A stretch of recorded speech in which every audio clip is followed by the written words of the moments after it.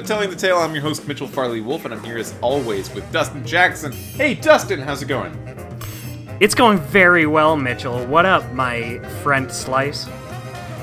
Not much, friend Slice. Today we're going to be talking about Tales of Monkey Island, Episode 5, Rise of the Pirate God, originally released on December 8th, 2009, directed by Mark Darren and Jake Rodkin. This is the finale of Telltale's Tales of Monkey Island game. It's the end of their use of the Monkey Island IP in general, and this is the current final Monkey Island game. Until next week. Until just a little bit from now, when it becomes not the current Monkey Island game anymore. Yeah, something interesting that came up. So within the last couple days, we got a new, I don't want to really call it a trailer because it was just kind of like a 1 minute thing, but It was presented by Guybrush's voice actor, Dominic Armato. And one thing we learned from this is Guybrush will have a scrapbook in it that retells various events from across the series so far. So I think that pretty concretely puts it after Tales of Monkey Island. Yeah, I think so too. At least a good part of the game. Yeah. I'm thinking it might be the case that, like, I'm just trying to reconcile everything that's been said about this game, which is difficult. There's a lot of conflicting stuff. It might be the case that it maybe starts in the theme park scene from Monkey Island 2, and then shows how that resolves, and then time skips to after Tales. Maybe that happens. I'd be down for that. Or maybe most of it or all of it is after Tales, and then there's like flashbacks to the theme park thing. Because like I guess the thing that I'm confused about is, how could it not do the theme park story? How could this game not do that? After just years of associating Ron Gilbert doing another Monkey Island game with the idea of trying to clean up the end of 2, which was always supposed to be carried on from directly, where Guybrush Threepwood had been warped into a modern-day theme park out of Pirate World. Yeah. But it just doesn't look like it. It just doesn't look like this game's doing it. So I don't know. Maybe it just isn't. Yeah, I mean, Ron Gilbert's gone on record saying that a lot of his thoughts on what this game should be have changed over the years. So who knows? Maybe he'll just say, all right, what happened in the past isn't important. What's happening now is what's important. But we can't say it's not out yet. I guess I'm excited to see. Yeah, so by the time you, the listener, are listening to this episode, it will only be 5 more days until Return to Monkey Island comes out. Which might mean, in your mind, that you're getting this episode of the show, then 5 days, a new Monkey Island game, and then 2 more days, an entirely new episode of the show. Keep dreaming. Not what we're doing. You thought you had it. You thought you understood our schedule. Not a chance. So guess again, buddy. I don't know why this is an antagonistic schedule update. I'm sorry. No, it's my fault. I started it. But the idea that we're going to go for here is we're going to do this episode now. Episode 5 of Tales of Monkey Island, Rise of the Pirate God. You're listening to it. You're in it. If you are hearing it now, we succeeded. We're going to do that, and then we're going to wait 2 weeks after that episode comes out so that we have enough time, we're giving ourselves enough time to play through Return to Monkey Island, and then we're going to do an unnumbered, very special episode on Return to Monkey Island. I can't wait. Our very first, very special episode. Especially considering how much this upcoming Monkey Island game seems to be a direct continuance of all Monkey Island games, then yeah, it's a direct sequel to a Telltale game. We're going to cover it even if it is not itself a Telltale game or in the Telltale episodic format. Yeah, and I think the break helps since we don't really want to... Like, Monkey Island games are rarely ever long, but I still feel like it's nice to give us a comfortable amount of time to let it sink in. Yeah, I'm trying to sort of base my expectations for scope and length off of Thimbleweed Park, the studio's previous game. It was also a point-and-click adventure. That game was longer than I thought it would be. Wow. But not such a long game. Let me look it up right now. How long to beat Thimbleweed Park? I'm thinking in my mind it was like 18 hours or something. That's a long time for a point-and-click game. Okay, it might not have been that long. It might have been more like 15, because I'm looking at How Long to Beat, which is a website full of liars, but all those liars are saying the main story is about 10 and a half hours, the main plus extra is 14. And Completionist is 15 and a half hours on that game. Right, and that's a stone cold fact, they're saying? Well, they're saying it's a fact, like all liars do, but yeah, that's sort of the trick with liars and how they want you to believe their lies. That's the thing with liars is if they didn't want you to believe the lies, they'd be as honest as anyone else. That's true. You need the fools to believe you. Yeah, if you said, "Hey, don't believe this, sky's purple," I'd be like, "Thanks for warning me. I don't even care that you lied." But if you make me believe it, shame on you, man. I'm glad you came clean in the end. Yeah. So I'm really excited about that game. Same. I'm maybe doubly excited about that game because playing through... Oh, sorry. Let me just finish the thought here. After the very special episode on Return, 2 weeks later, we're going to take another 2-week break after that. We're going to come back with an episode on CSI Deadly Intent, and we're going to try to cover every case in that game in one podcast episode. Yeah. And then we'll return to our normal one episode per episode of the podcast formula. I feel like that's a good way to do it, because after 2 CSI games, I don't think we're going to have as much to say about... Who knows? Maybe they really change it up, but I don't think it will. Yeah, so it's supposed to change a bit because of the addition of Lawrence Fishburne, which supposedly has impacted the tone of how the show went and maybe how the game is portraying that narrative as well. And Lawrence Fishburne just being in the game is going to be pretty fun, I think. Yeah. So that's interesting, but on a mechanical level, I don't expect it to change so much. Exactly, yeah. But hey, there'll be plenty of spatter for all. Spatter, splatter, spitter, Splitsville, like all of the Spooter. Spooter's gonna be in this game, and we will tell you all about him. I can't wait to meet Spooter. Spooter's gonna be a really cool CSI character, unless he like dies right away. But I'm fine to jump into something that maybe we might not like as much, just putting our bias out there, because I really liked this episode that we played for this week. Same. Loved it. Adore this episode. Very easily my favorite in the season. Yeah, when I first played through it many a year ago, I put episode 4 over this episode, but now I think this one's definitely the best. And that's a good situation to be in. I feel like not often does a Telltale season really... Like, I don't think they have bad endings, but I think it's rare to find a Telltale season where the best one is the very last one. Like, they just nail the landing perfectly. Let me think. I liked the last episode of Back to the Future the most, I think. Oh man, I don't remember my feelings on the Back to the Future. I guess I might too, just because it's the one with the most interesting things happening. I liked the last episode of Walking Dead Season 2 the best out of Season 2, for sure. Ooh, interesting. I don't know, I guess so.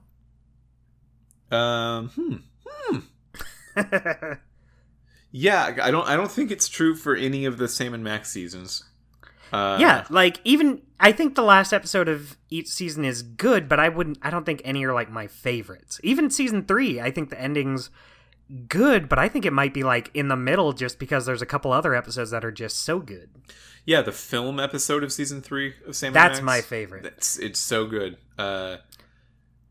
Yeah, and then the episode with the boss fight against the puppet is great. What's the puppet's name? Charlie Hotep. Charlie Hotep. Yeah. That's a great episode as well. I think both of those are better than the last episode in the series. I think for a season like Tales of Monkey Island, where the through line in the story is a little more prevalent, I think it might be important for the last episode to be the best one. Like I feel like if you have a strong first episode, like if your first episode is the best one and it's all downhill from there, that's not good. But I don't know, it just makes it elevates the whole season for me, I think, when it ends on just a really good note. Well, the beginning and the end of anything, I would argue, are the most important parts of them. So maybe it's a bad thing that third season of Sam and Max doesn't really do that so much, because episodes 2 and 4 are the best. All right. I guess... Yeah, but with this game, I really do think, on further reflection, my favorite episodes are episode 1 and 5. And 5 a lot more than 1. Wow, you put 1 that high up, huh? Well, yeah, I kind of didn't get anything in episodes 2, 3, and 4 that captured the feeling of adventure I had in 1, even just being stuck on the one island. There was a lot to do in getting like a feel for the culture of the island, learning about characters, learning about the lore and the interaction between various elements of the environment, like the Marquis de Sage and the newspaper and the wind and the jungle. It all came together really well. The introduction of Winslow was super fun. Winslow's great. And then everything else in the game, except for some brief returns to that kind of feeling of environment inside the manatee, or in the process of trying to free yourself from prison in episode 4, I didn't get that feeling as much from those. All right. I can see that. I think for me, that's interesting that you put 1 so high, because I think it might be my least favorite episode. Not because it's bad. I just think it gets better and better as it goes. So I would actually rank... I would just rank them like 1, 2, 3, 4, 5. In order. It just every episode weirdly got better for you. I think that's the only Telltale season where that's how it works for me. Huh. Very interesting. Yeah, I mean, I definitely think that even if I think 1 is maybe the second best episode in this season, the upward curve is still visible in my rankings. It gets better as you go through it, for sure. At least on average. But let's talk about this episode. Guybrush died at the end of the last one, so you don't do much as him. Yeah, it's a really short episode. But that's actually a lie, because you play as dead Guybrush through most of it. You get sort of woken up on the river Styx. You find the crossroads that have been on the rug thing that the voodoo lady has the whole time. Yeah. Do you know what I'm talking about? On the rug the voodoo lady had the whole time. Yeah, so the voodoo lady's rug has the whole map of the crossroads on it. Holy crap, I never noticed. And she's always talking about the crossroads. And I guess I wasn't listening. She's mentioned, I think, in passing, probably in previous Monkey Island games too, just throwaway lines of like, oh, the voodoo will come from the crossroads, and like other things that I think you're not really supposed to pay that much attention to. But hey, we're there now. The crossroads. Yeah, I love the way this pirate purgatory looks. I was talking to another friend about it the other night about how lonely it feels. Yeah. Like, it feels like this is meant to be like a pirate's paradise. You know, you can go to the different levels of the purgatory, I guess, and there's like treasure hunting, there's thievery, and sword fighting, which all call back to the original Trials in the first Monkey Island game. Yeah. But it should be like a pirate's dream, but it makes it feel so lonely and isolated. You can really feel that this is not a place Guybrush wants to stay. Yeah, in every room that you're in, you're one of max 2.5 people. And most of the time, it's just you by yourself in that room in the Crossroads.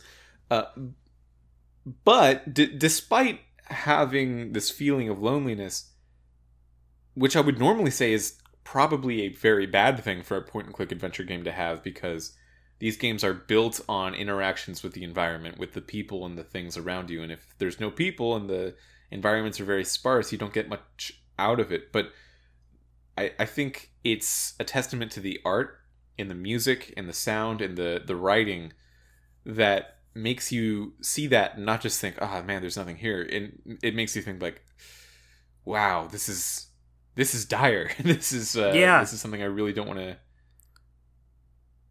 deal with right now. It does a good job of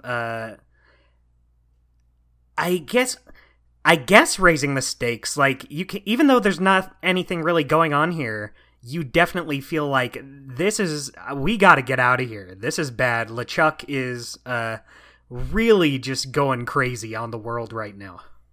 Yeah, did you know LeChuck is French for the Chuck? It's true. He is the Chuck. Yeah. I hadn't thought of that. So, one of the first things you see in this episode is the ferryman, who... It's interesting because we know that Monkey Island has this crossover DNA with Sea of Thieves that has its own ferryman, who is not this design. But I love the design for this ferryman. I adore the ferryman. Even before playing this, that design is one of the things I remembered so clearly because it's just so cool. Yeah, listener, if you don't know what we're talking about, go ahead and Google Tales of Monkey Island ferryman. You'll be glad you did. It'll look like, if it's some bones, you did it right. Good job. He's just I don't normally gravitate very strongly toward Grim Reaper designs because I think that they are all very similar. That's interesting. The black coat. Yeah. It's hard. It's not a lot of Grim Reaper designs get very creative. I think I still lean towards them just because it's such a cool concept and look. And there's tons of similar Grim Reaper characters, and I just love them all. But I'm glad that this one has... It still has, like, the coat, the skeleton, but it does it in a very unique way. Yeah, the shape is interesting. Just the silhouette of its shape is weird, and I don't know how to describe it. It's just bones in a coat again, but it's maybe my favorite iteration of that since I don't know, Billy and Mandy, maybe. Oh, I love Grim and Billy and Mandy. Yeah, I love him, but he is still kind of just the thing. Yeah, I guess it just depends on how you do it, and this does it very well. Mm-hmm. And good performance on him too. I love the voice. Yeah, very good. So he takes you to the center of the crossroads, and you're right. What you were saying before, you go through some trials of thievery, sword fighting, and treasure hunting. Yeah, and you do that just because that's what pirates are supposed to do in the afterlife. You hear a rumor that LeChuck came back to life by doing these things, so maybe you could do that too. But it's not even. That's not even really true. You just find out how he did it in other ways, and you eventually recreate that. But I love the idea of like, hey, you're just in the afterlife. Rather than expressly starting you on the path to not be in the afterlife anymore, we're going to have you just do some of what you do in the afterlife and get a sense of that before we move you on in the episode's narrative. Yeah, I like that. And, there's puzzles you can do here. Little things so you're not just wandering around, but overall you're just kind of getting the lay of the land. Yeah. I think these trials are so depressing. Yeah, they are. Yeah, because it's meant to be like, oh, you love these things. It's meant to actually be an unironic, non-monkey's paw heaven for pirates. Mm-hmm. But then you go to the treasure hunting area, and there's just a bunch of X's on the ground, and there's treasure underneath every X. And the guy who's digging stuff up there is like, hey, I wonder what's going to be under the next X. And he's got mountains of gold behind him, and he's just doing this for eternity. Yeah, he's done with other things. He's only doing this now. That is so depressing. Yeah. One thing I like about this is all of the dead people well, not all of them, but a good chunk of the dead people you might hear are the pirates who tried to ambush LeChuck in episode 2 for the Golden Turtle. Yeah. All those classic lovable characters. Yeah, it's interesting that they made a comeback out of everyone. But, yeah, I'm glad that is the case. I think maybe it would have been stronger if these were wholly original characters that they could design for the moment, but I understand why they did not do that. Yeah, something I was thinking about last night was how this episode really doesn't have a whole lot new in it. There's no new character. Well, there's some new characters like Caleb, who we'll get to in the Ferryman, but like it has a lot of returning characters, a lot of returning locations, and normally I'd say I don't think that's a good thing, but I think for the big finale of the season, I like that like everything's built up to this, so you're like revisiting the locations you've seen all throughout the season, meeting up with characters all throughout the season. I think now is the best time to do something like that. It really gives me vibes of season 2, episode 4 of Sam and Max. The time travel? Chariot of the Dogs, I believe it's called. That's the one. Is that what it's called? Yeah, Chariot of the Dogs. It just doesn't make sense that it's called that. It's about Bosco. Yeah, it's about the time travel and spaceships and Bosco and ways to travel to basically any moment in the series that we've seen so far. This is like that, but instead of sci-fi and portals, it's just tears between the overworld and the underworld in a pirate mythos fashion. Right. It's cool. It's really cool. Once you do all those things, you happen upon via a very long process. We should talk about Morgan. In the sword fighting area. I love this part a lot. Yeah, you go to the sword fighting area, and there's a guy who's clearly like, oh, this is the sword guy. He's got a sword through his head, and also his head is off. This is the sword guy. Yeah, and then Morgan's just sort of standing there being like, I'm depressed that I'm dying, and very understandable. You find out that LeChuck killed her, not Marquis de Sange. Yeah. Whoops. So, in order to both cheer her up and satisfy the Swordmaster, you need to do a very interesting version of insult sword fighting. I love this. It's so clever. I love. This is one of my favorite puzzles it's one of my favorite dialogue anything that we've done in a Telltale game so far. It's Agreed, so clever. Totally. So, did he write any of these down? Because I neglected to do that to get an example. I also forgot to write any. I was just enthralled by what was going on that I didn't write any down. But the way it works is you're sword fighting both Morgan and Mr. Swordman at the same time, and you're doing a take on insult sword fighting where both Morgan and this guy will say something to you, and you need to find the response that builds Morgan up and insults the other guy. Let's see. I'm looking on the monkeyisland.fandom.com. I hate this website. I hate fandom so much. I'm looking for if they have some Morgan Le Fay stuff. They don't.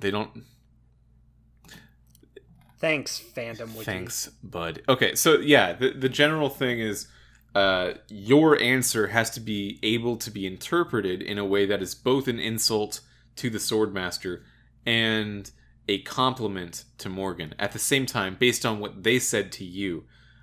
This is so hard to talk about without an example. Well, just imagine it. It's probably pretty fun in your head. You cheer Morgan up, and then she's sort of back on your side, and she has the attitude of like, well, even if I betrayed and disappointed Guybrush Threepwood, my idol, I am now still able to help him out, trying to go back to life and kill LeChuck and save Elaine and everything. So she's back on your side. And once you go through all the underworld stuff, you open a portal back to the real world that requires a sacrifice in your name. And Morgan shows up, and she offers to sacrifice something in Guybrush's name, and it looks like her shred of life, but it's not. Because Guybrush has a shred of life. That's like the thing he was holding on to. Apparently, when you die, everyone knows this. When you die, you carry one thing that you were holding on to at the time of your death into the afterlife. So yeah, the thing that's most important to you. Yeah, so to Guybrush, that was not dying. That's a good one. So he kept a shred of life. To Morgan, it was her reputation. Yeah, she says she's willing to sacrifice that for Guybrush to go back. She says, oh, that's something I can just build up again. Yeah, so I wonder what that means. Like, if you sacrifice your reputation in the underworld, does everyone who's still alive just suddenly not remember her? Or they don't remember her exploits, or don't think of her as fondly? I think so. I'm guessing, yeah, she just kind of fades away. No one really has any interest in her and who she was or what she did. Huh, okay. So, before you continue, I have a video up that has, of this part, and I can give you an example of this puzzle that we're so fond of. Cool. Okay, so first, the Swordman says, I'm the most cunning pirate on the 7 seas. Do you know what my IQ is, boy? And then Morgan says, hold on, I gotta... she says, seriously, on a scale of 1 to 10, how terrible a person am I? So you have to find the thing to say that makes her feel better and him feel worse. And so Guybrush says, -1, if that. Good. That's a good one. That is... most of them are non-number based, too. Yeah, some of them are direct callbacks from the original game, too. Yeah, you can't say that without giving an example, though. So what do you mean?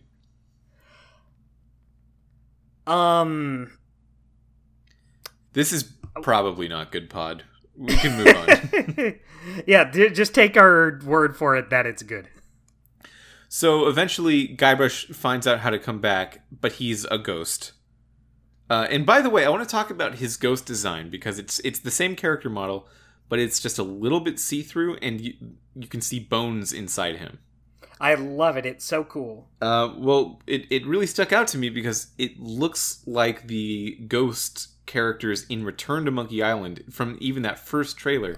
had this shit, same you're sort of right. aesthetic where you just see their sort of bluish transparency, but then there are bones inside that are kind of just floating around being bones. And it's not all the bones, it's like some bones. It's just a couple bones. Yeah. And they're not jointed together. They're sort of like abstractly floating away from each other. Yeah. But it's very cool. I guess that never really occurred to me just because the ones in Return are so stylized. This one is cool, but it's it's a little more subtle. Like Guybrush is see-through, but I feel like you gotta kind of be looking for it to really notice. Like if you're not paying attention, you might just be like, "Oh, Guybrush is a blue ghost," but Yeah. it's very cool. Yeah. So he comes back to life on the Screaming Narwhal, which LeChuck has taken. Wait, no, this is not the Screaming Narwhal. Is No, it? On the ship? LeChuck's ship, no. No, this is not the Screaming. It's way too big to be the Screaming Narwhal. Yeah, I think it's it's just a ship LeChuck had. Quite a large because galleon. it has the big skull on it. So yeah, So LeChuck is full voodoo mode. He's just nasty. He's in his old green skin form, and he keeps talking to Elaine as if she's kind of on his side, and then Elaine says something very interesting. Where do I have it? Elaine was in on it. Elaine was allowing LeChuck to get this far because she wanted LeChuck to expose the voodoo lady. mm-hmm. So both Elaine, who we associate as being a good character, and LeChuck, a bad guy, are both really, really mad at the voodoo lady. They don't like her. And I think even though we get a lot of help from her in this episode for Guybrush to do the things he wants to do, I'm ending this episode, I guess we're skipping ahead a little bit, still thinking, yeah, she's probably messed up. She probably really sucks. Yeah, that's what they're implying in that post-credit scene, I would believe. And I wonder if that's something they'll follow up in Return. I have a feeling they might not, but it'd be interesting if they do. It would be interesting for someone other than Telltale to run with that particular thread. Although I think it'll be addressed, I just don't think it'll be the point or anything. Yeah. Maybe not. That's something I'm very interested in going into Return, like, because Tales sets up, like, it brings in a lot of new elements, sets up a lot of stuff, and I wonder, like, we know some stuff is referenced, like we see the scrapbook picture of Elaine fighting Morgan from episode 4, but I wonder if, like, any of the big stuff will be there, like, Reginald Van Winslow, I think, should just be a mainstay Monkey Island. Absolutely. Yeah, but I don't know if he will be. Reginald, we haven't seen Morgan Le Fay. These are good characters. These should be major characters. I think more so than a lot of characters that are coming back. Like Wally's coming back. The 3 pirate elders from the first game. I would put both Morgan and Winslow above, like, anyone else. Yeah, like Murray's coming back, and, like, I get that Murray's funny, but I want to see Winslow a lot more. I want to see Morgan. Yeah. These characters have really endeared themselves to me over this playthrough. Same. I guess the thing with Murray is since he's more of a gag character, it's so easy to just fit him in anywhere. So he wouldn't be like a big commitment to the story to just throw in any Monkey Island game. Sure. Which is interesting since he has a much bigger presence in this game than he does like any other time, I think. In Tales? Murray? Yeah, even if it was just the 3rd episode, he's like a major part of that story. He's not that major. He's not. I don't know. For that one chapter, he has a bigger. Because I think, like, I haven't played Escape yet, so I can't say. But at least in Curse, Murray is really just like a recurring background gag. So I like that he gets to be, like, not a massive, but a somewhat bigger part of the story in episode 3 of Tales. Mm-hmm. So Elaine was in on it to expose the voodoo lady, but she's still saying, like, you weren't supposed to kill Guybrush. I thought we were on the same team, and clearly no. But for some reason, LeChuck is still expecting her loyalty out of her, probably just because he's drunk on the power of voodoo and he's not thinking clearly anymore. Yeah. But then Guybrush comes back to life, and then something that I kind of don't understand happens, which is that I didn't really get this either. Elaine leans into it and then just says, yeah, LeChuck, I'll marry you, and then becomes LeChuck's demon bride, and she accepts the voodoo and goes all dark mode and stuff. Yeah, I'm not 100% sure what the reasoning is, because that's like a big thing. Like the thing that I think it could be is just her having so much faith in Guybrush to be able, maybe from where she's at, she just can't. Well, I don't know, because we've seen how competent Elaine is. Even later, we see it. So it's weird that she goes along with this. I'm not sure what the benefit was. I don't doubt that there was a benefit. I'm just not really seeing it. Yeah, I might. Maybe it's just like to motivate Guybrush to do the thing that he needs to do. Yeah, but that wasn't explained. If that's it, maybe since Guybrush is already dead, maybe he's the only one who can do this from the spirit world. Like maybe Elaine can't go and like do the stuff with La Esponja Grande. But it's not really explained, yeah, like you said. Yeah, maybe it's just to get LeChuck not focused on Guybrush, to say like, hey, you have me right now, so don't follow him into places where you're gonna mess up his quest. Just I'm a voodoo lady now, so yeah, like he punches Guybrush back through the portal. Maybe she just wants him to be like, oh, you won, don't worry about Guybrush, he's dead. Yeah, look at me, I've shopped at Hot Topic. Boy, we were talking about how Elaine's voice actress, Alexandra Boyd, killed it in the last episode. She does a great job here too, doing like selling the demonic version of herself. Yeah, it's really good. Is she coming back for return? Yeah, she was one of the first confirmed ones. That's excellent. She's Dominic. Great. Yeah, I feel like that's a reason why I'm not super excited to play Escape, is because she doesn't have that voice. She just has someone different, and I hear she's not as good. Well, I can't say. So then you go back to you go back to the underworld, and now your plan is to somehow come back to life fully and marry your spirit to your body, which of course has not been buried and is used as the holder for a dartboard on Flotsam Island in Club 41. What an amazing reveal. Just the look on his body's face, just holding the stupid dartboard. You find out they're having a wake for you at Club 41, and the only people there are Grindstump and Bug-Eye. Yeah, two antagonists, I would call them, to Guybrush's success. I don't know why they showed up. Yeah, especially Bug-Eye. Like, Grindstump, you can tell, was kind of he was endeared to Guybrush, but Bug-Eye had nothing but contempt for you. Mm-hmm. Maybe he just wanted a drink. He probably didn't know there was a wake. Yeah, that's probably true. So you do a lot of stuff. You use that locket again that lets someone's spirit enter someone else's body, and you need to use it to put your own spirit into your own body.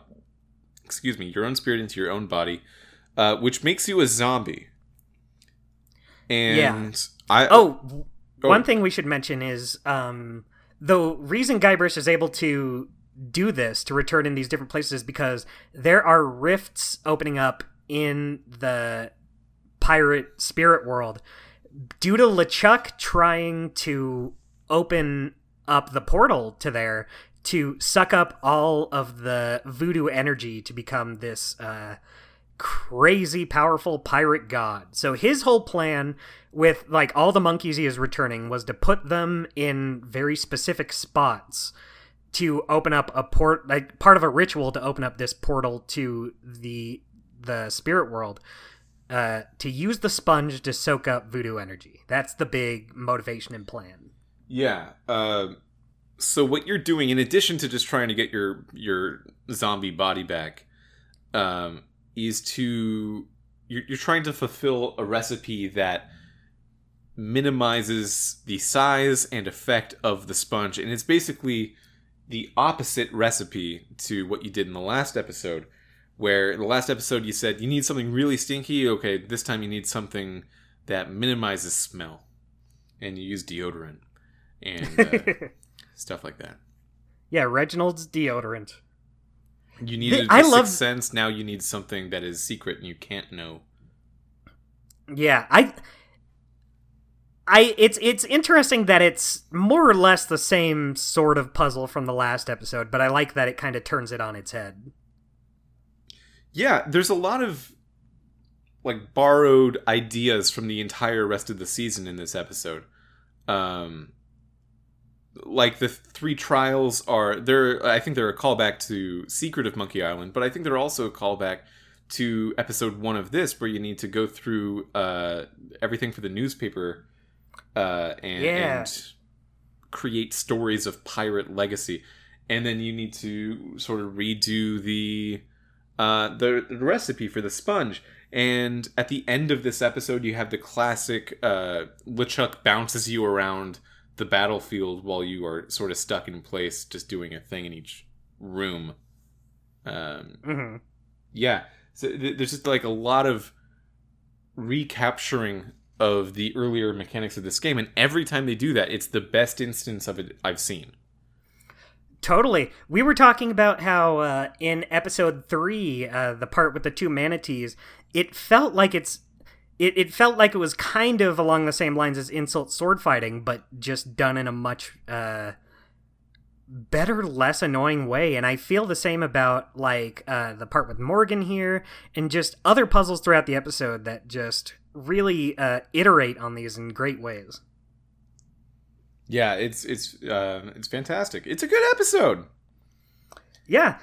Who was it you said who they said this was like one of their favorite episodes Dan they've Connors. ever done at So he was the CEO of Telltale at the time and is now the person running Skunk Ape.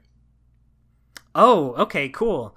What were the other ones? It was episode 1 of Walking Dead season 1. Yeah, it was there the a Sam Dangerous and Max 3 one?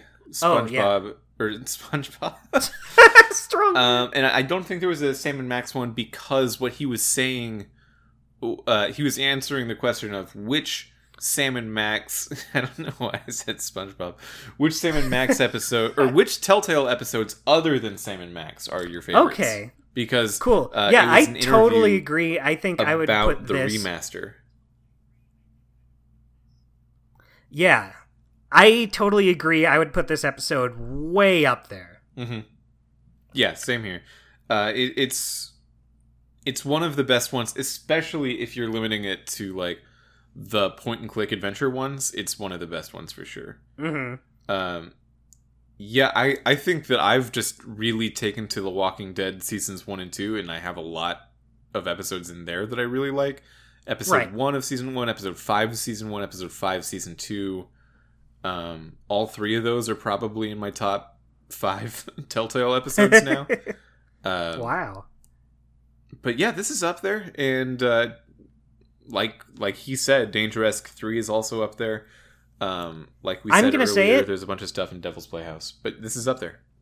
I'm gonna say it. I think this is, at least so far, my number 1. Whoa! Just because, like, as much as I love Walking Dead, I had a great time with those. Monkey Island just speaks more to my taste and what I love. So I think the best episode of that is definitely gonna be at the top for me.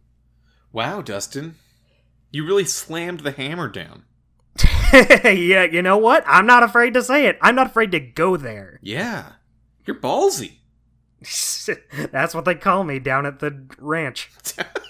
Down at the saloon. They say it's ballsy Dustin. So something that I thought was interesting was they said that the way that you get back to life is the same way that LeChuck did once upon a time, a long time ago. And so you do the thing LeChuck did, and then you're a ghost, and then you're a zombie. You're on the same path that LeChuck did through the games. Exactly. In game 1, he was a ghost. In game 2, he was a zombie. Oh, sorry. Go ahead. I was just gonna say, I think that's part of why Elaine isn't all that. Like, she's upset when Guybrush is dead, but she's not like sobbing, going out of her mind with grief for him, because I feel like she knows that this is something that Guybrush can get out of. Like, in the last episode, she was really taken aback and sad that Guybrush was killed. But in this episode, she's more subdued, and I think it's because she knows this is what Guybrush can do. If LeChuck can do it, so can Guybrush. Yeah, so maybe next time he's a demon. Maybe next time Guybrush is a statue. Maybe he goes... We'll see. Maybe who's to say?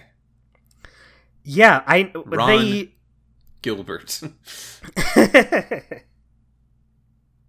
We have the return of Benang in this episode too. We do. We have the return of Benang, except when you click it multiple times, he doesn't start saying Benang really weird, which I thought was missed. Yeah, but we learn that in the world of Monkey Island, Benang is like grog for monkeys. Have we ever seen Benang in a CSI? I don't know. I don't think so. I don't think CSI is cool enough. Nor was it in Bone, to my knowledge, right? Well, I think Benang's debut was in season 2 of season 2 of Sam and Max, right? Not even season 1? No, I think it made its debut in season 2. I thought it was in season 1. I'm looking up Benang. Okay. Benang is a drink made out of banana. Okay, so it says it first appeared in Maui Better Blues, that classic episode. Oh, okay, but I'm on the Sam and Max wiki. They might just be counting that. Is if there was... Yeah, okay, so the Monkey Island wiki also says that it first appeared in Maui Better Blues. Yeah, because I think it's a drink for the sea monkeys. Mm-hmm. If you click on the bottle of Benang in Club 41 multiple times, Guybrush will do a dance with Jacques the Monkey. This same dance can be seen in the 3rd episode of Back to the Future, Citizen Brown, when Marty McFly asks a hypnotized Biff to do the chicken dance. Yeah, I think it's just Guybrush's standard dance animation they use a few times. I know Marty does that at the science fair too. Don't you get kind of annoyed when they've got like a running gag like this that they do in almost all their games, and then sometimes later they're just like, I'm not going to put it in Batman though. No, I mean, I guess I get it. Like, I don't think they should be obligated to I do. Put I think that Benang should be in it. every Telltale game, and if it's not in Wolf Among Us Season 2 or The Expanse, I'm calling shenanigans. We'll cancel this show right here. Don't tempt us. Yeah, Expanse, you're looking pretty all right, but if I don't see some powdered Benang. Space Benang in there, poofed, poofed, I'll say poofed. Yeah, I bet you're glad you didn't name the podcast Benang Now. Was it going to be Benang Now? No, Benang right. Oh. Like now, I bet you're... Yeah, no, it was going to be Benang the Podcast. That would have been good too, but I think Telling the Tale is too good to pass up. But Benang is also good. I also thought of Podnang, which is... Podnang is like so many... That leaps. Even fans of Telltale and Benang would not get that, I think. Yeah, because you need to be a pretty firm Telltale fan to know about Benang. And then also, like, even that person would probably be like, Podning, I don't know. Is that maybe you should have gone back to the drawing board on that one. Yeah. So eventually you're not a zombie anymore. You get full rejuvenation, full regular body. And you go to LeChuck's ship. And well, no, you're still a zombie, but your spirit is married to your zombified body now. Like, so you've been using the locket to put your spirit back in your body, but it's only temporary. So the voodoo lady tells you that in her cell on Flotsam Island, she had spirit gum, which will merge the two together and just keep you in your body permanently. But you're still very much zombified in green. Okay, I might be misremembering the order of events here. When do you stop being green? That's at the very end. That's not until after you've won. Okay. Until you've beaten the episode. So LeChuck's throwing you here and there, hither and thither, all about his ship, and you can't walk around while he does this for some reason. I think it's just because LeChuck is just beating Guybrush. He's really wailing on Guybrush this time. And I think it's that combined with being in your zombified body. Guybrush is just too weak to even do that much. Like, you see him... there's a part here where you have to lift a broken door, and he's just really struggling here. Yeah. Very true. It's intense. This whole final, like, LeChuck's always kind of tried to kill you, kind of, but this time I think he means it. Yeah, after the note in my notes, the voodoo lady should just communicate better. I have the note that the end boss fight arena is one of the best we've seen, I think, because we've seen set piece puzzles like this as the boss fights for like we've seen it in Sam and Max a couple times. We've seen it in like the Trogdor fight, stuff like that. But the mer people are all swimming toward LeChuck. They're mad at LeChuck. LeChuck makes some non-binary phobic remark about the mer people's sexuality that I think gets brushed under the table because it's 2009. And then the mer people all throw their tridents at him, and he stops time. So there's this like wall of tridents flying through the air, about to hit LeChuck's ship, but they're just frozen in midair.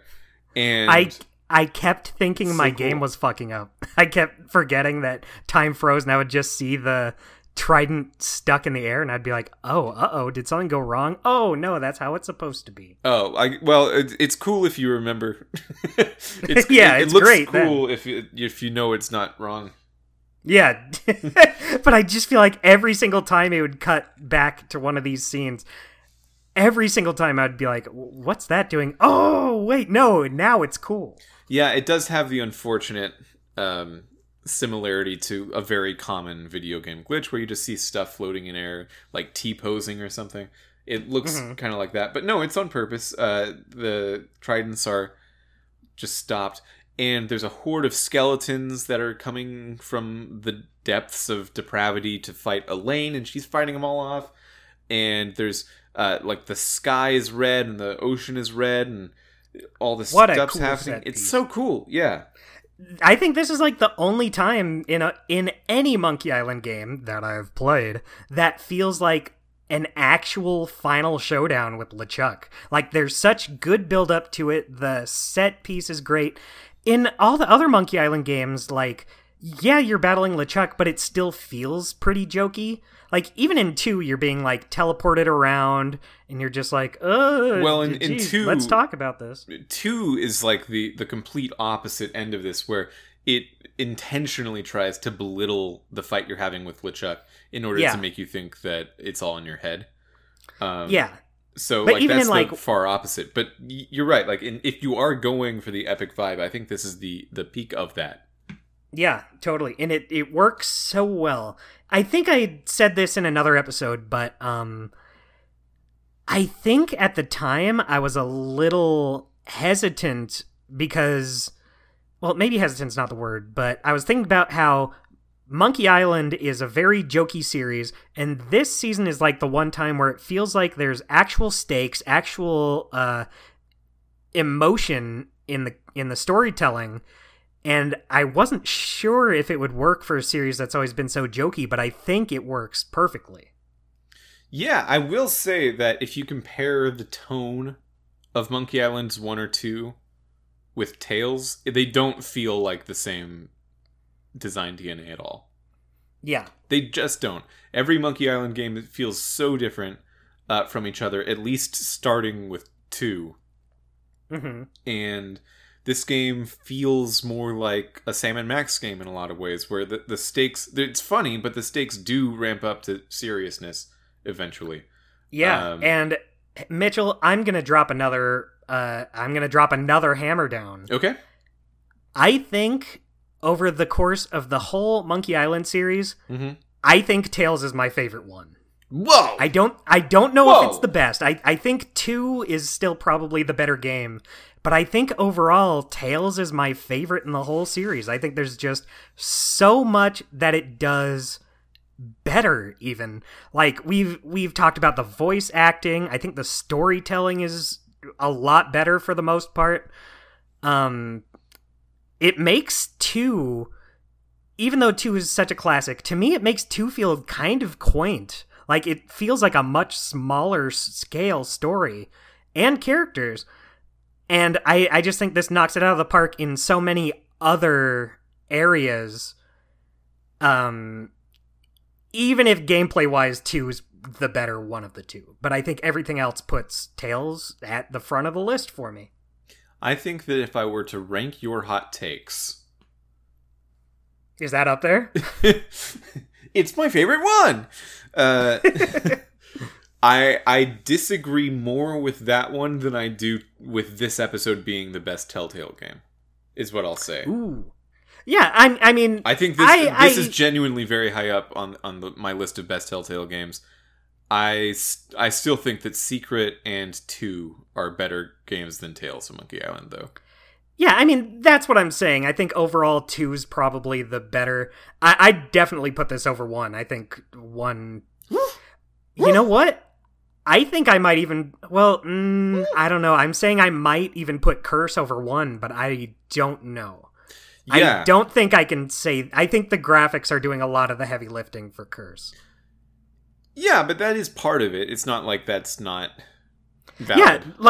Yeah, I mean, that's part of why Tales is my favorite one, is all the other things besides the gameplay. I think we've sung the praises of how good all the voice actors do, all these breakout characters like Winslow and Morgan. Well, those are the two. Let's not say all these and then say all of them that are two of them. It still has a lot of good ones. I like Coronado de Cava. I like all of the pirates in the Manatee.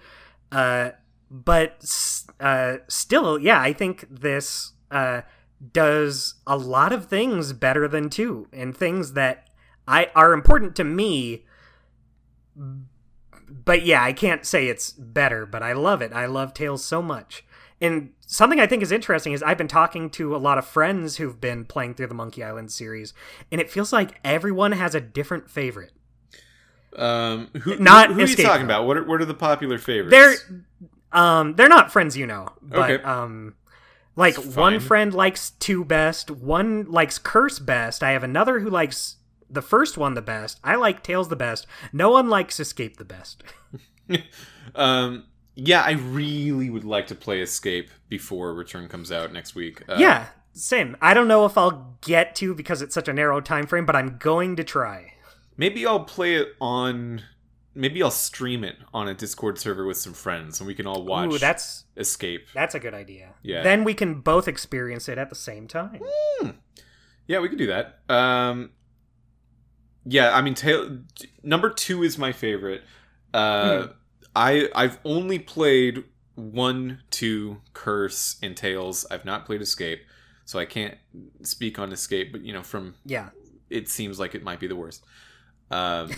My order had previously been 2 is the best, then Tales, then 1, then Curse. And despite really finding some new stuff I like about this series, or this season, while we've been playing through it, I think my appreciation of it has actually gone up. I still think that somehow it made it go down below Secret for me. I think the thing is, Tales has some very high highs, but also some lows.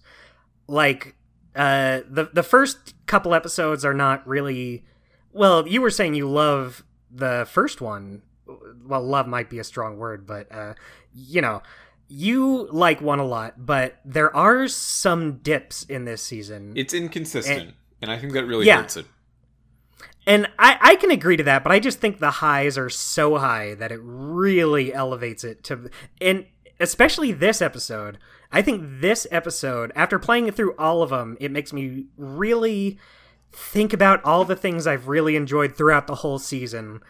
And it just puts it right up there for me. It makes me think about some things that I really like at first, and then they don't nail the ending, and then that kind of sours it forever. But, like, is that fair, really? I was thinking about WandaVision in this regard. Because WandaVision is a show that there was 9 episodes, and for the first, 4 or 5, I was really on board. I really liked what it was doing. I liked what it was saying. I liked the style of how it was presenting, like the cinematography of it, a lot. Did you see WandaVision? No, I did not watch it. Do you know what it's about? Yeah. Yeah. Well, just the TV stuff they were doing, the references to other TV shows, the way they were using those references to inform the story of this character's mindset, like, throughout the show. I really liked it. And then I really did not like the last 2 episodes. I thought it fell apart almost completely. And I've been thinking about that show ever since it finished, of like, do I say I really like WandaVision? Because I really, really like the first half of that show. And the later episodes don't make the first few episodes not exist anymore. But it does. It is part of it, my enjoyment. Yeah, it's part of it, and I can say, like, Twin Peaks is another one of my favorite shows. And in the middle of Twin Peaks, there's like 4 or 5 episodes that are complete horse ass, like complete not anything bad episodes. And those, because they're in the middle, I think don't matter to me as much, because I like the end and I like the beginning a lot. Right. Those are the important parts. Yeah, so maybe, I guess the takeaway here is, maybe it's more important to have the good parts in a good place than to have more good things. Yeah. Maybe, like, I feel like it makes the lower parts in the middle not feel as damaging. Yeah, is because if the last episode of your thing, like this season of Monkey Island, is incredible, then I'm going to leave it thinking like, oh, that was great. But then I need to force myself to recognize, I just spent 4 episodes actually thinking pretty lowly of it compared to my memory. Not lowly in general of like, oh, this is a bad game, but worse than I remembered.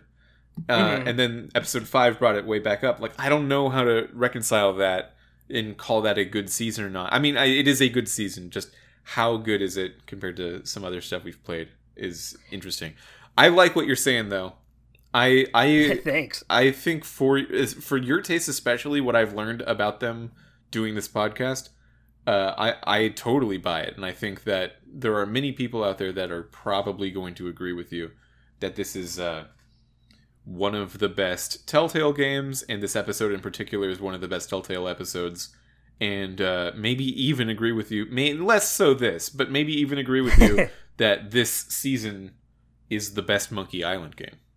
Yeah, I've gone around seeing some people's opinions, and I don't think I've seen anyone say this is like their favorite Monkey Island game, but I have seen a lot of people replay this now that Return is coming out and enjoy it a lot more than they remembered they did, or playing it for the first time and really enjoying it.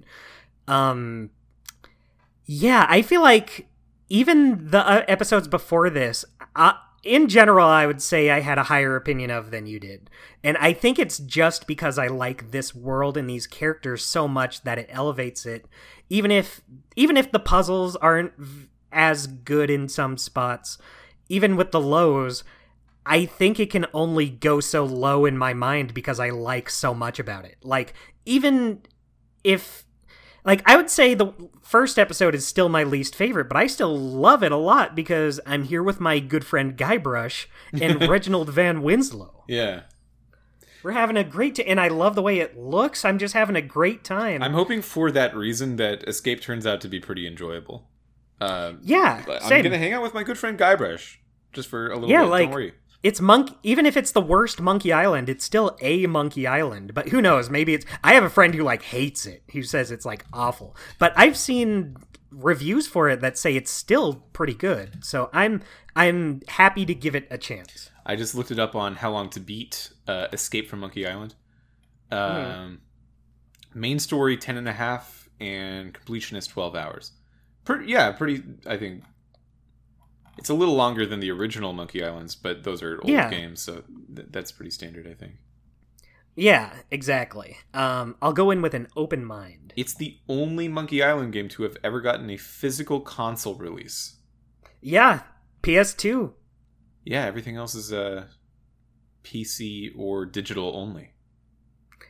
Yeah. Actually, nothing's digital only. Even Tales got a physical release, but most of it's just PC. Yeah. But kind of steering back to this episode of Tales. Oh yeah, the good one. How do you feel about this big final showdown with LeChuck? It's very cool. I think that we've been playing a lot of Telltale games recently that try to subvert the expectation of the big showdown in the final episode. With season 2 of The Walking Dead especially, that showdown at the end is so quiet and lonely and stressy in comparison to an epic adventure end like this, that just seeing this approach again and seeing it in a way that is so successful is really refreshing. And it's just really fun. The puzzle is cool. It comes down to just a very simple thing. You need to use the cannon on the ship to shoot Guybrush back into the portal that's like really high into the sky. Yeah. Once you do that, you're good. And I think that's the episode. You don't need to do anything else after that. There is one other small thing afterwards. No, you're right. You're totally right. Puts a little bow on it. A ring around it, maybe. You might call it. Yeah. But when I was doing this, I was thinking about how something like this could be annoying. Like how you're really not given in very much time at all in any of these spots before LeChuck comes and just knocks the crap out of Guybrush. Yeah. But I think for the big final showdown, it really works because you want to feel that stress. You want to feel like, how the flip is Guybrush going to get out of this one? He's really letting me have it. But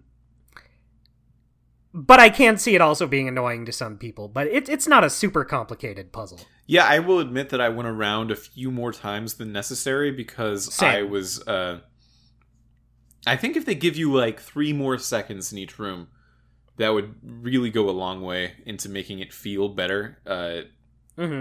Because you are not given that much of a buffer room if you just know exactly what to do in each room in order to trigger the events that get you in the cannon and then the cannon firing at the thing.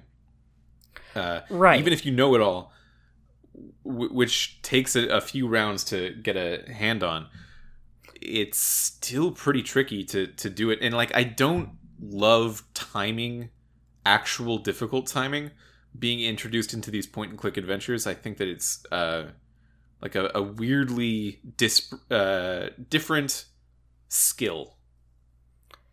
Yeah, I agree, but like I said, I do think it works here for this big final showdown where you kind of want to feel the stress. I'd much rather have this final showdown be tricky than be like super easy, than give you like a huge window of time.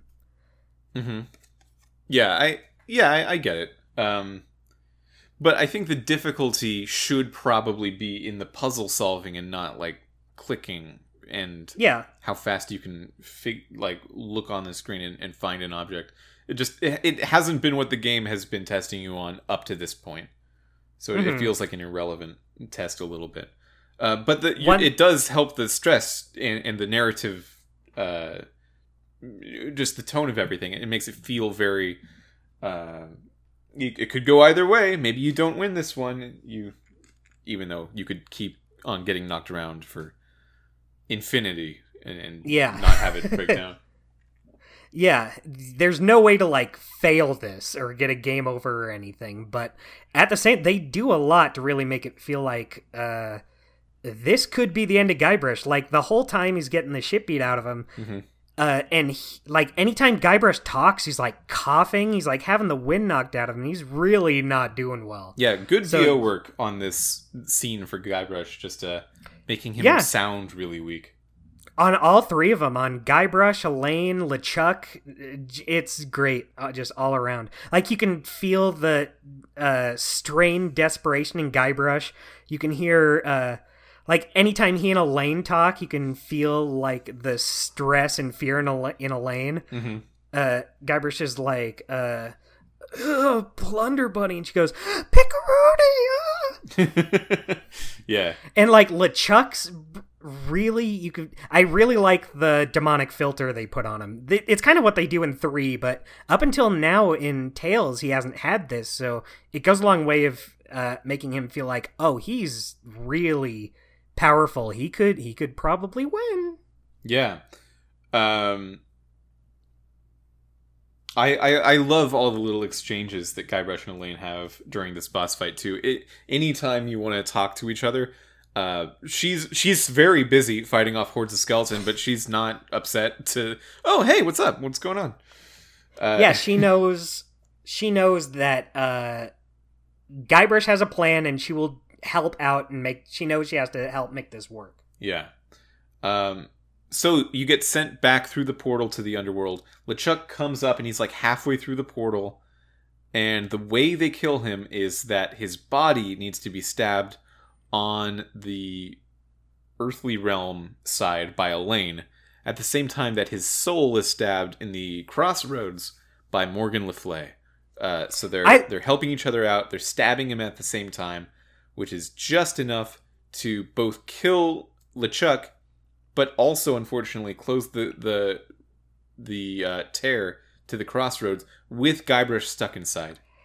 Yeah, so you learn from Galeb, who we didn't really mention up until now, but he's just a guy in the crossroads, that you can close the portal by a sacrifice of your own. And so Guybrush sacrifices his last string of life to close this portal and kill LeChuck.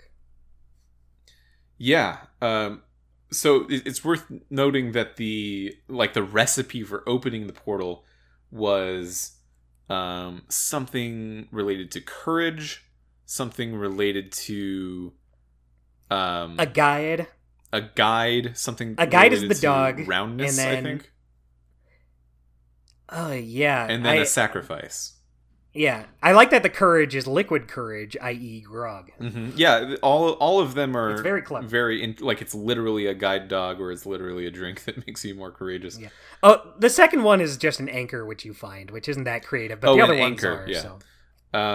But then, after being stuck there for a long time with only a few things in your inventory, you realize that your wedding ring is a ring that represents all 4 of those things: courage, anchor, guide, and a sacrifice. So then you put that there, and then you can get transferred back to the mortal world, and you're all good. That's the end of the game. How do you feel about Elaine's wedding ring being with you for the entire season? Yeah. You never use it, but then it's used for like the final. It paid off. It paid off pretty well. Yeah. Yeah. So I like it's very sweet. In our episode on episode 2, I forgot what it was going to be. So when Elaine I remembered it but didn't want to say. Yeah, I could tell. When Elaine gives you the ring and says, okay, don't lose it, and then he looks at the screen and is like, like I would do. Like I would lose something. The Guybrush Threepwood. Casually losing an important thing never happens. And I bought it. You know, what they were doing was, okay, so he's going to lose it. They're trying to make you think that. But no, he doesn't the whole time. And it just is used at the end to bring him back. It's the very last item in the game that you use. Very well executed. Good red herring on the idea that you might lose it. Mm-hmm. Good stuff. Good. This episode's really well written. You know what? Something I really like. I didn't think about it until now, but I like that even though Guybrush is the one who like does all the setup to get LeChuck trapped, it's Elaine and Morgan that do the finishing blows against him. I like the teamwork between all of them. Mm-hmm. Which is interesting because I don't think Morgan and Elaine have ever... Well, they were mad at each other in the last episode, so they had a fight. Yeah. But outside of that, like, pox-addled Elaine personality, I don't think they've ever talked. Yeah. Well, I think one thing, too, is I don't think Elaine knew that Morgan was helping out. I think she just assumed, like, Guybrush would attack him from the other side or something. Yeah. But no, it's Elaine attacks on the physical world, and Morgan's spirit kills him on the spirit side. And that kills LeChuck in both. So Guybrush goes back to the ship that Winslow and Elaine are on, and it's a happy ever after moment. Elaine says what I was thinking the whole time, and probably a lot of Spanish-speaking people were thinking the whole time, which is that it's supposed to be pronounced Esponja with a HJ rather than Esponja. Yeah, she said it's been bothering her the whole time. It's been bothering her the whole time. Probably added very late in development as a response to fan feedback. But yeah, I like that. I like that joke a lot. Then the credits roll, and then after the credits, you get this scene with Morgan and the Voodoo Lady, where Morgan reveals that she was working for the Voodoo Lady in secret the whole time. The Voodoo Lady gives Morgan her life back, so she comes back to life and says very ominously, yeah, we're not done. You have something else to do. And then there was no Monkey Island games for 13 years. Yeah, whoops. Yeah, 13 years after that setup for whatever the Voodoo Lady was actually doing. Morgan brings the Voodoo Lady a vial of LeChuck juice. Mm-hmm. Gross. Yeah, well, she also says... I guess it sounds like she's not necessarily... She's going to let her go back to the land of the living, but it sounded like she's still going to be a ghost pirate. She mentions ghost pirate hunter Morgan Le Fay. Yeah. I guess it depends on what the Voodoo Lady just gave her. Yeah. Like, did she actually give her a life back? Could the Voodoo Lady, even in her all-powerful magic form, do something like that? Or did she just sort of open a portal? I totally forgot that Morgan's body in episode 4 is taken away. Do you think the Voodoo Lady might have had something to do with that? Like, it was the plan. I don't think it was the plan for her to get killed by LeChuck, but do you think she had something to do with Morgan's missing body? Maybe, or like a hungry bird? Yeah, it could be a bird that was like ooh, dinner is served. A big old vulture carried it away? Yeah. Or like a crocodile. Yeah, that could be your thing. Maybe they'll explore that in return. So, Dustin, Monkey Island fan that you are. Yes. Hello. Got any fan theories about the Voodoo Lady's whole thing? Why did she do any of what she did? I honestly don't know. I don't know what it could be. Think, like, what could the purpose of any of this be? Yeah, but I like that they keep it mysterious. It makes me wonder, like, oh, what could they do with this? Like, I don't feel like I'm ripped off by not getting an explanation to her whole deal. Yeah, so I could imagine that if they were playing through all the Monkey Island games to get ready for development of Return, that seeing something like this could be a big reason that you'd think, oh, maybe we could continue the story. Although we did already just talk about how we kind of don't expect them to pick up on this thread so much. Yeah, I don't know why it just doesn't feel like something they would want to do. Yeah. I can't speak for them, of course. It's just kind of the impression I get. Yeah, but if this is in the future of Tales of Monkey Island, the Voodoo Lady's presence is not something you can just do casually. You need to really think about what you're doing if this is in the future of this game. And we know she's back in return, so I guess we'll see what exactly they do with her. Mm-hmm. I do feel like it would be kind of a disappointment if they just went back to her just being the ominous advice giver. Yeah, I do too. That wouldn't be great. I feel like I'm prepared for that to be the route they're going down. I mean, she can still do that also. Yeah, but if that's like her only purpose. Mm-hmm. Also, someone called the pox of LeChuck LeChuckenpox in this episode. And Guybrush is like, "Oh, that's great. We should have just called it that." That's so much better. Yeah. I wonder if that was also fan feedback of like they should have called it LeChuckenpox. I like that. I feel like that is something. If that's the way it played out, that is something they could only do in episodic format. Yeah, I guess you got to really weigh your pros and cons. It's one of the pros. Yeah, if it wasn't episodic, you wouldn't have gotten that joke about. You can do in-jokes with the forum. Yeah. Yeah. And then there's another post-credit scene. Oh, yeah, there's two. Can you believe there's going to be a season 3 of Sam and Max? Yeah. So they do a pan up to the flag on the top of a mast of a ship, and it's the Jolly Roger, except it's Max's skull. And then it says SamandMax2010.com. On the bottom I remember of the screen. This was huge when I played this. I was like, "Oh, Sam and Max is back! Oh boy!" So I went there. I went to the website. Did you do this recently? I did not. I just assumed it was down. It is absolutely down. You can buy it. Wow. I think that you should. I think that there's a game out there. There's a fairly well-known game out there that will just give you a link to your website if you buy it. That's pretty good. Yeah, let's make it the domain of telling the tale. Fuck. Okay. I do want to do that. So yeah, I think we've sung the praises of this episode. It's no surprise this one's the best of the season. But are there any other little things you wanted to bring up?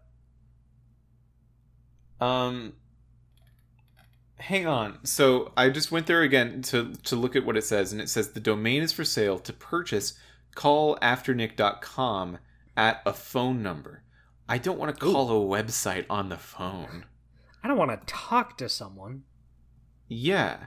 So it's for sale. I wonder how much. Okay, it says that I can get a price in this if I... Yeah. You're legit thinking about it now? Yeah. Yeah, I hope not very many people listen to this episode and jump on it. Well, there's some time between us recording it and me uploading it, so I hope there's a ticking clock.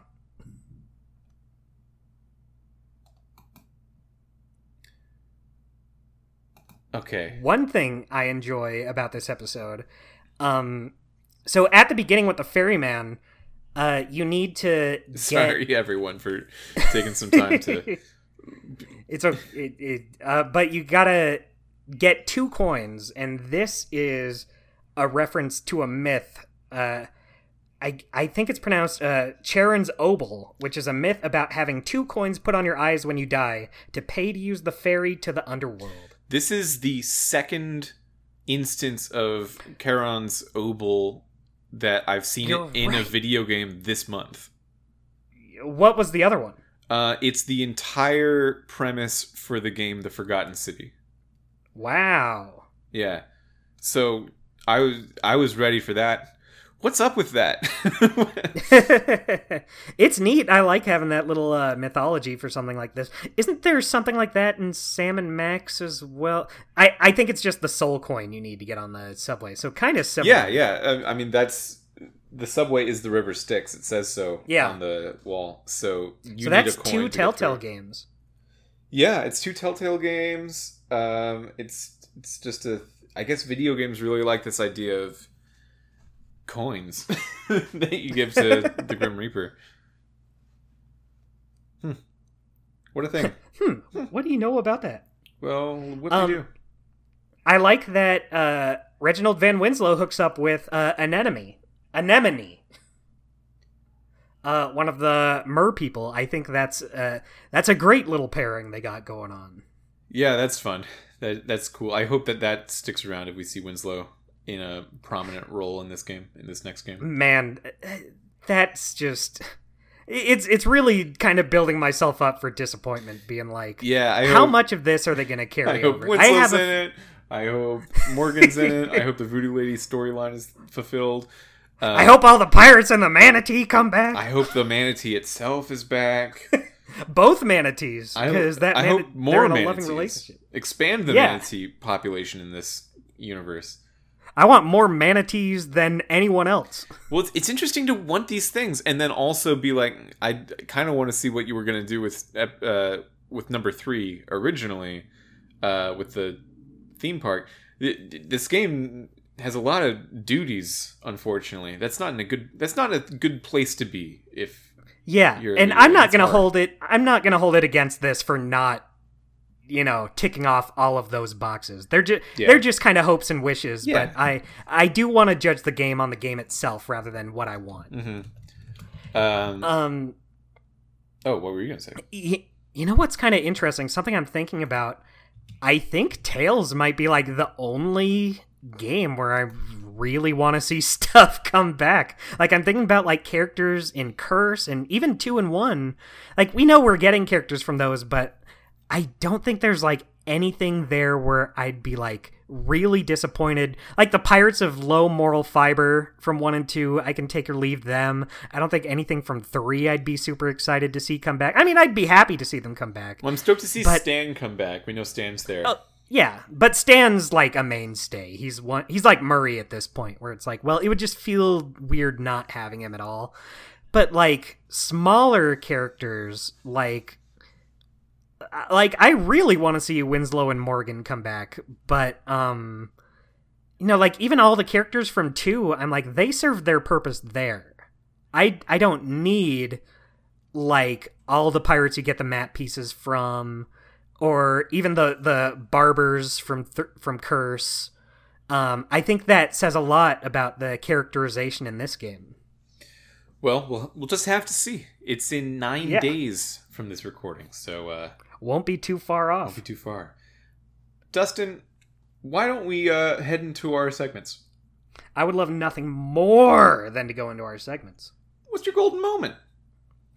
It's just got to be the showdown at the end. It's got to be. It's so cool. It's kind of hard. This episode has a lot of potential golden moments. I think the part with the ring is really good, the payoff, but we sung its praises so much. I just think this does such a good job of having a final battle that actually feels like the big final confrontation against LeChuck, where he means fucking business this time. Like in the other games, he's always tried to kill you, but it's always still felt very jokey. Yeah, they even comment on that, like, you've never outwardly tried to kill me so hard before. Yeah, and LeChuck says, it was the biggest mistake of my life. Yeah, fair enough. Yeah, it's great. We already talked about why this scene is so great. I don't need to go into it anymore. What's your golden moment? Mine is the Morgan Le Fay sword fighting compliment insult thing. Definitely. That would probably be my next one. I think it's the best puzzle in the game. Mm-hmm. One of the best puzzles we've seen on the podcast so far. Yeah, and I think we were discussing this before, but it really makes me kind of reevaluate insult sword fighting in general. Yeah. About how even we discussed it before, but still, it's such like a classic moment in Monkey Island, but in retrospect, I don't think it's very good. Mm-hmm. It's funny, but as a gameplay mechanic, it's a slog. It's not fun to get all of these insults. And here you're just given all of them, and it's done in such an interesting way that it's great. Potent pickup. I don't know if we're gonna have the same one, but I had to give it to Franklin the dog. Yeah, mine is the ring. Yeah, also very good. But yeah, Franklin the dog. I also like that you can have at one point in this episode just some money. Yeah, some money you can just use for like the grog machine, or you give it to the ferryman. They call it a whole 8. Yeah, a whole 8, not a piece of 8, whole 8. That's great. This is the whole deal. It's a lot of money. But the ring is a very good pick. Yeah, I'm definitely with the ring on that one. Franklin the dog is good though. I like that little puppy. Yeah, I love dogs. I love having this little dog. So Caleb says he's his dog, but then he says he's not. Something about Caleb is he's a liar. Yeah, well, he says things and then the opposite of those things. So one of them's the truth, and the other is a lie, which means that as much as a liar he is, he's also a pretty honest person. I guess I can't be too mad at him. Yeah, for every lie he's told the truth. He's a good character too. He's not like a major character, but he's still memorable. He has a presence. I believe Caleb or something of that name, like that name's a play on something having to do with underworld mythology. Oh, interesting. Yeah, I'm only kind of remembering what it is, but that was something that popped in my head. I should look that up later. Well, something about Caleb is that's just the name he gives you. It doesn't... Who knows if that's his real name, because he's told everyone else different names. Mm-hmm. And if you can go through a whole... You can ask him what his name is, and he'll go through like a whole list. One of them's Squinky. I love Squinky. He should be called Squinky. Yeah. Squinky would be very good. A reference to Sam & Max Season 1, Episode 1. Who's your weekly guy? I am giving it to Guybrush this episode. Yeah. There's so many good weekly guys in this episode. Everyone brings it 100%. But Guybrush is the one who goes through so much in this episode. And it's just cool what they do with him with, like, you're a ghost and now you're a zombie. And his voice actor does such a good job, not just in the whole season, but I really love this part in the final battle where, like, he really sells that Guybrush is just getting the absolute shit kicked out of him. Yeah. I think I'm going to have to agree on Guybrush. I was thinking maybe Elaine, maybe Morgan. They both had very strong moments. Yeah. Especially Morgan. Morgan's a close number 2. But Guybrush, just as the protagonist, does a lot in this episode to bring it all together. Mm-hmm. Although I do have a runner-up weekly guy. Okay. I couldn't give it to him just because he has such a minor presence, but I said my runner-up is the Ferryman. Yeah, that's just good. Because he has such a cool design.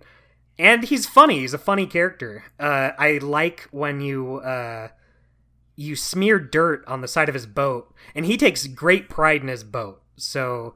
You're like, hey, I think you got a little smudge there. And he's like, nay. And then you're like, no, yeah, it's right there. And he's like, oh, pig knuckles. And then he goes to clean it.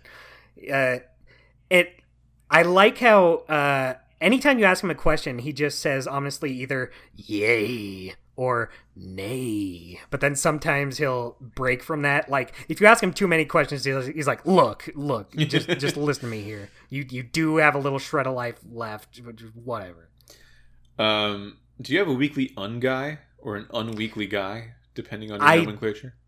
I don't. I love everyone in this episode. And every character that came back, I was like, it's them. I'm glad to see them again. Winslow comes back. Anemone comes back in a great way. I love seeing Grindstump and Bug-Eye back here. I guess if I had to give weekly un-guy to anyone, it might be the pirate in the treasure hunting area. Just because he doesn't really do much, he's not that memorable, but I do like him. He is very funny. Guybrush says, so how'd it go with LeChuck back on Spoon Island? And he says, how do you think it went, smart guy? Yeah, that's I guess worthy of un-guy. I would probably give it to the Voodoo Lady just because I think that her plot might not have been thought through. Maybe, but I think it's I mean, I said it earlier, I didn't feel like ripped off that we never got an explanation for it. It just leaves me wanting more. But I guess she does have kind of, for how big her role is in the story, she doesn't really have much of a presence in this episode. I have a hard time believing that there's been 13 years of someone who used to work at Telltale just knowing how her plot was supposed to go. I kind of think that they just were going to make it up as they went. Maybe, but I think that would have been fine if it came together in the end, which it didn't. yeah, so it wasn't fine. There you go. Do you have any linguistic gymnastics this episode? No. I have tons. Like, I felt like I had way more lines here than I have the last, 3 episodes. Go for it. Let's see, I already said the pig knuckles one. There's one part where, in the treasure hunting area, there's a skull on a sign, and Guybrush is kind of surprised. He's like, whew, I thought it was Murray. Not that I'm scared of Murray. Murray's a punk. Yeah, that was good. Let's see, just going through my list. So there's a part where you go through a portal, and there's a treasure chest in the jungle. And Guybrush has gotten so used to being able to just pick any lock on these treasure chests. And, but he can't now, he's a ghost. He says, "Oh man, it's locked, and I left my hook on my other body." Yeah. This isn't a line, but I do have something that I liked, a discussion. They were talking about the actual purpose of LeChuck moving those monkeys around was that if they were all in the exact right place, it just opens a portal to the crossroads. Mm-hmm. And Winslow was talking about why there was this monkey here in the middle of the ocean above the manatee cave.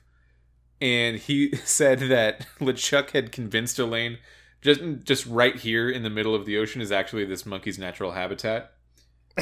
Just right in this specific spot. Yeah, because you think of Elaine as a very smart person a lot of the time, but maybe not. Maybe not. I have a feeling. My theory is she didn't let LeChuck know that she knew. The way it came across to me was she knew LeChuck was just putting on this nice act, but she was letting him do it just to get a handle on what he was doing. Although she probably should have just said something when he was putting these monkeys around. Yeah. She should have probably known that something was not quite on the up and up. I would have loved to see the conversation where LeChuck says, "Well, we're here. This is where this monkey is from. This exact spot in the middle of the ocean." And Elaine has to go, "Yes, that sounds right. I concur." He seems happy here. We all agree. We all love this. This is good. One thing I like, I guess it's not like a funny line, but I like when LeChuck is just pummeling Guybrush around the ship, and he brings up various things, like he talks about Morgan. He's like, "Did you tell your wife about Morgan yet?" But Elaine's just like, "What? Who cares? I know." Like, I like that she trusts Guybrush enough to know that nothing happened between the two. Yeah. Even when it seemed like maybe they should. But, is that a real opinion you have? Well, I don't think that they should have, but it just seems like these two are a good match for one another. Like, they bring up a few times, they could really just, be together and just sail the seas and be pirates together. Well, you and I have had a deep conversation about how Family Guy should probably just have Peter and Lois break up.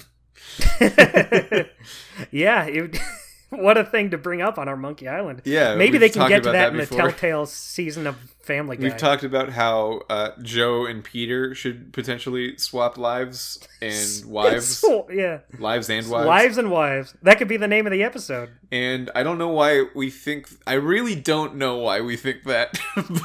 but we do. Well, and I think it would be good. It's just because of that one episode where Peter and Bonnie really hit it off. I don't think there's anything going on between Lois and Joe. I mean, they're friendly with each other. Well, I think that this is not... Actually, I've decided we're not doing it. I've decided we're not having a conversation. putting the kibosh on that. Yeah, Well- that's been our episode. Well, hold on. I have a couple more okay. lines. Just since you don't have that many, I'm gonna go through them. There's when Guybrush comes back to the ship and Elaine is still under LeChuck's spell. She's gonna attack him with the cutlass again, and she says, "Are you ready this time?" And Guybrush just says, "Ready for what, Sweetums?" There's a part where this might be my favorite line in the whole episode. It's you're talking to Grindstump, and Guybrush is asking about his body.